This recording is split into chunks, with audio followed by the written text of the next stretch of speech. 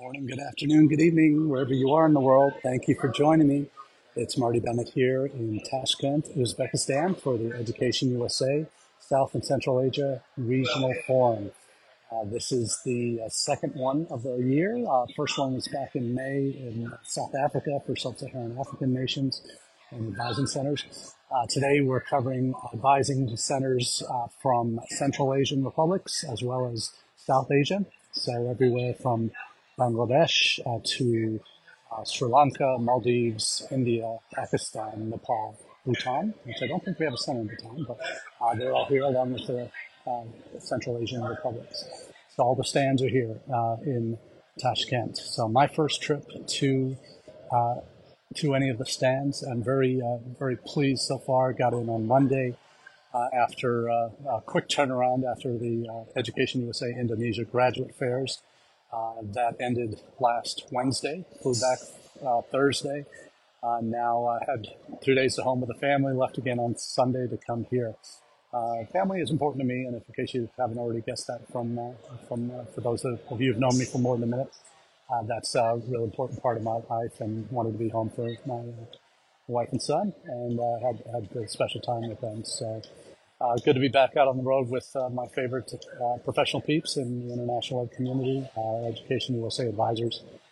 It's an interesting dynamic at this conference. There are nearly 90 U.S. representatives of institutions, associations, testing companies represented here with the Education USA higher ed community, and then about 45 advisors from the different centers throughout Central Asia and South Asia.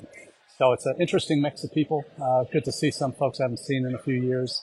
I want to speak first off about kind of the power of international education and social media. In fact, and those of you who know, that's the name of my company is, that I started when I left Education USA, is Social Media and International Ed Consulting. I have to tell a story first up. Before, when I obviously knew I was coming here for a few months, but about a month ago, I reached out, saw that a former student of mine from Ball State, one of my previous institutions, had come to Ball State on the UGrad program, and he had had an excellent time with us for the year that he was there. Went on to do finish his undergrad through University of Westminster or Warwick, and then Westminster for an MBA in the UK. So has had a lot of diverse experiences, and is now back in Tashkent. Lived in the UK for a number of years. Back in Tashkent, running kind of arts startup programs for museums and those kind of things that exist in the wider world. And he was able to. He found I touched base with him and knew that he was going to be here in Tashkent. And I said, "Hey, Jalal, I'm going to be in town for a conference, and I would love to get to connect with you. I haven't seen him since he left Ball State in 2006 or 7. Told him the dates I was arriving, and said, "Oh, we'll get together. I'll have dinner. We'll do this, that." And as it turns out, one of our other former students from Kyrgyzstan, just a neighboring country to Uzbekistan, was also going to be in Tashkent the same day. So last night, 16 years since I saw both of them, we're out having dinner and catching up on old times about life in rural Indiana and experiences that they had on campus. Some early morning classes for a particular professor that had to ride his bicycle a couple miles from his apartment to where the class was at 4 in the morning to make it there in time for class. So some really unique stories that they had to share. But I think this all is reinforcing why I got into the field in the first place. The connections that you make with these students are lifelong connections. I've spoken before about former Marquette students where I started my professional career 30 years ago and how I've been able to keep in touch with them. Interestingly, via social media, via Facebook primarily, is a tool that we use all the time to keep in touch with friends, with family, with colleagues on the road, wherever it might be.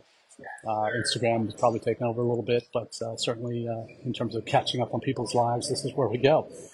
We both reached out to this other student Adil, who had come for an MBA in entrepreneurship at the time, and he was sharing his journey. It was very different, but he's been since he returned. He got British citizenship. He lived there for 10 years, and now he's back in Kyrgyzstan. And is just a phenomenal startup maker.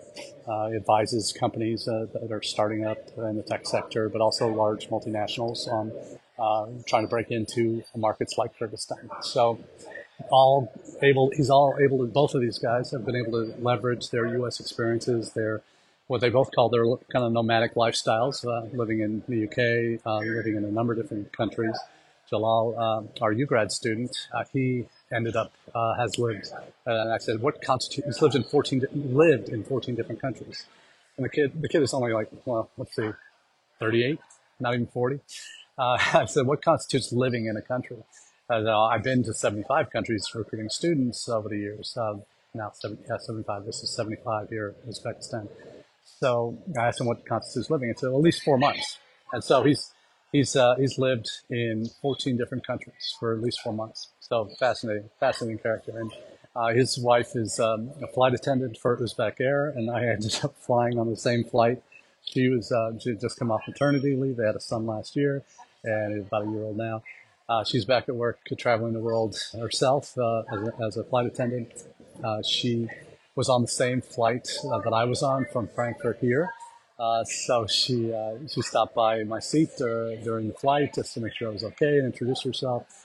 So it's amazing the connections that you can make in international education, and those personal ones came about because of the connections we had when they were students at a previous university where I was working. So those relationships last, and when I met them both here at dinner last night. The student who's from Uzbekistan, he picked me up at the airport, and his wife drove me back to my hotel. Went out to dinner last night with him, just had a phenomenal time. But these relationships all started and have maintained themselves as infrequently as they do on social media via Facebook. And what I encounter, and I tell this story to him the other night about why social media is such an important part of my life in my profession and personal life is the lessons I learned at Ball State back in 2005, 6, 7, when social media was just becoming a thing in the United States. On college campuses, that's where it started, obviously Harvard and beyond, as it had filtered across the country. And I had a conversation with students on campus that we were emailing our current international students at the time, we emailed them events and that we're hosting and encouraging them to attend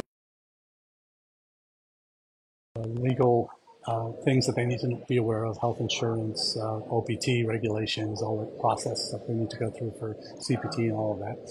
And I shared with them, when we were sending these emails out, no one was responding. I cornered a few students. I said, "Hey, what's going on? You're not getting our emails?" Say, "What?" And, we don't really read email anymore. I go, "So where do you spend your time? Where do you get your information?" And they said, "Facebook." And I go, "Okay, wow, dang, all right. This is again just as Facebook and social media were really taking off in the U.S. There was Google already and YouTube, but Facebook was just starting to be a thing." And the light bulb went on for me, and that was 2006 when I created my first Facebook account, my Twitter account, YouTube account, all of that, just so that I could stay in touch with the students and people in my life that I needed to keep track of and be aware of what's going on, people who are important to me. And it was that conversation with our current students that told me, "Hey, I gotta live where they live." And at the time, that meant being on social media and being on Facebook in particular. So those relationships that started in 2006 started because of Facebook. And now, as a result, I'm able to have these kind of conversations here today with them. When his son is 18 years old and off to college, I'm sure he'll reach out to me and ask my advice on some things. And that's one of the beautiful things about what we do in international ed. These relationships that we form back 15, 20 years ago, 30 years ago in some instances, we've been able to maintain them. We don't see each other regularly at all. Some could be a decade or more in between visits that we actually see each other in person. But the value of those relationships starts. The in-person relationships is where you form that bond, but you're allowed to continue that even though there's thousands of miles in between you and the other person. You're able to sustain that off and on through social media. And that's when I started the company, when I left Education USA, social media and international ed consulting. That was one of the two cornerstones of the company, is helping develop social media strategies, how to reach students where they are. Not just always Facebook. Obviously, it's not the only place to connect with students or to connect with colleagues in the field, that type of thing. Those platforms can and do change over time. But the realities are that it's an invaluable tool to help you stay in touch with important people in your life, and that's allowed me to do what I've been able to do over the years in international ed. So that's a little bit of a prelude to this conference itself, the forum. This is interesting that it's twice as many higher ed folks as advisors. So we just had the country fair this morning. Tonight we're having a reception for the ambassador, our U.S. ambassador to Uzbekistan is sponsoring. It was going to be at his residence, but apparently too many of us to be there. So it's going to be here at the hotel. But tomorrow is kind of fair day. We're doing kind of not speed dating, but something like that for advisors to come meet with us as institutions. And then we have a university fair where there are going to be, there's already 2,000 students pre-registered for the event. So it's going to be quite the undertaking to see how that goes. And I'm sure there'll be a lot of grab and goes. But one of the things about Uzbekistan, it's got one of the largest youth populations in the world, and certainly the largest youth population here in Central Asia. And it is a country that is eagerly exploring partnerships. Government is actually encouraging universities to explore partnerships with other universities abroad. Their U.S. is, for Uzbekis, is the number one destination for study abroad. But it's changing. It's becoming a competitive field. There are universities that have opened up campuses in Uzbekistan, most notably from the U.S. side, Webster University has been in Tashkent. In fact, there's a billboard right across from the hotel that is flashing their content regularly. So these kind of branch campuses are being highly encouraged by the Uzbeki government. So it'll be interesting to see if other universities will take the plunge and set up shop here in Uzbekistan. And I know at least one, Arizona State, is planning to make that jump as well to set up a campus here in Uzbekistan. So fascinating market, not the one that's first on the radar, but certainly a lot of U.S. college representatives here have had over the last few years have seen an expansion in the applications they've received from Uzbekistan. And I know we've at UNLV, we had probably 15 or 20 applicants in the last year. Didn't have any enrolled, and that's been a challenge. I think we're going to have a consular briefing tomorrow morning from U.S. Consul Chief here about the visa situation, because it's not great. It's, I think, 50 to 60% are approved. So, but there's a lot of potential challenges. And talking to my Uzbeki student, former student from Ball State, I asked him what his opinion on this was, and he said, "Yeah, it's there's a fear that they're not coming back. They are going to become truck drivers in the U.S. That's the thing now for Uzbekis, apparently. Go and make a bunch of money and send it back home as a truck driver." So fascinating to hear that as a major route for these students. So this event is also opening up opportunities for partnerships. So not just the student contact that we're going to have tomorrow night with the fair, with 2,000 students coming. Obviously, the connections with the Education USA representatives is invaluable, because not all of these folks are traveling to the U.S. for conferences regularly. So some of it, there's a group from one of the Central Asian republics that they've got 3 people, and they've all started within the last month or 2 months. So it's an interesting mix there. So, but you do have some of the veterans who've been around a while, and it's good to reconnect with them and see what's motivating them in their daily pursuits. But certainly looking forward to this as an opportunity to also explore relationships with partners here in Uzbekistan. That's half my job is university partnerships. So there are 1 or 2 promising ones. The government has already prioritized them. They have identified water resources as a key element that they are looking for to grow their knowledge base in.